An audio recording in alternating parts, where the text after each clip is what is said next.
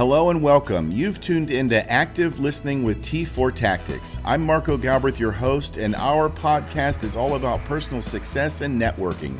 We'll discuss small business tips, health and wellness issues, personal safety tips, financial gain, and a variety of other topics from professionals in the field. And once in a while, we'll throw in our area of expertise, firearm safety and active shooter response for businesses, churches, and schools. So sit back, relax, listen and learn. Active Listening with T4 Tactics. 6 days before Christmas 2021, and I hope everybody has an amazing, safe, and wonderful Christmas. Welcome to Active Listening. I'm your host, Marco Galbraith, and this is going to be a quick podcast, but I wanted to give you a heads up on something that a lot of people don't know and don't consider. Quick story. In my police career in the Daytona Beach area, I was the traffic homicide supervisor for about 6 years, and we worked all kinds of traffic fatality crashes. Well, we worked one night, 3 o'clock in the morning, a guy who has lost his license for too many DUIs is riding his bicycle home drunk. He had been up to the local grocery store. He's riding his bicycle home drunk, and in his front basket, one of his groceries, it falls out as a gallon of milk, falls out onto the roadway. He reaches down to get it, and a girl that was coming home from a club that I'll tell you about in just a second, her front bumper hit his head and literally decapitated him. It was a horrible, horrible scene. About an hour earlier at the club, she had one vodka and cranberry.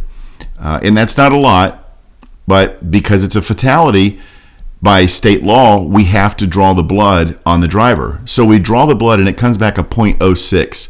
The legal limit for Florida for being intoxicated is a .08. So she's below the legal limit. We don't charge her for anything that night. It wasn't her fault. It was his fault. Maybe it could have been avoided. I don't know. But we don't charge her that night because of speedy trial process or speedy trial. She's got a certain amount of days to go to trial. If we charge her that night and it comes up on the trial time before we get that blood result back to see if she was intoxicated or not, it could greatly hinder our case against her. So we waited. It came back a .06. She's not under, she's under the legal limit. Everything's okay. But here's the huge surprise. The prosecutor in Daytona Beach picked up the case as a DUI manslaughter, and we were kind of baffled by that. It was a young, aggressive prosecutor, and we were kind of baffled by that on why he would pick this case up. Make a long story short, we go to trial. He was able to convince the jury that even at a .06, had she not been drinking at all, she could have probably avoided that accident, thus not causing the fatality. The jury bought it, and she did some jail time, and her license was suspended for a number of years. Her life was ruined, and it wasn't her fault. So think about that. There's two sides of that. You go out and have one beer or maybe 2 beers at dinner. You have a glass of wine, or you have a drink at dinner, and you're driving home. You're not buzzed at all. Maybe you feel it a little bit, but you're not buzzed at all. But somebody steps out in front of you. A bicycle runs a stop sign, and you hit them. Or somebody pulls out in front of you and it ends up to be a fatality or a serious injury, serious crash with injuries. If it's a good police officer, they're going to draw blood on you. If that blood comes back with anything in it, look what can happen to you. Again, I was amazed that this happened to her. We got to think about the same thing with our firearms.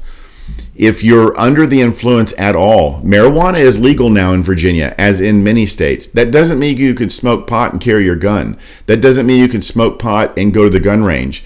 That doesn't mean that you're going to be safe if you smoke pot and end up using your firearm in self-defense. You're going to be in a world of trouble.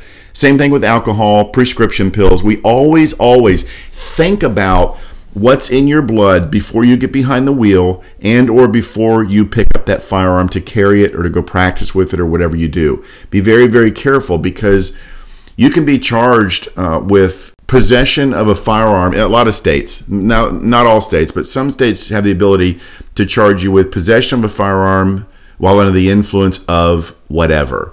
So a good investigator, if you're involved in a self-defense shoot or a firearm accident, a good investigator is going to send another investigator to the state attorneys, or in Virginia, it's the Commonwealth attorney, and get a court order for your blood if that state allows that. And that means that they can hold you down and the paramedics can draw blood on you. We did it all the time in Florida with court orders, especially with traffic fatalities.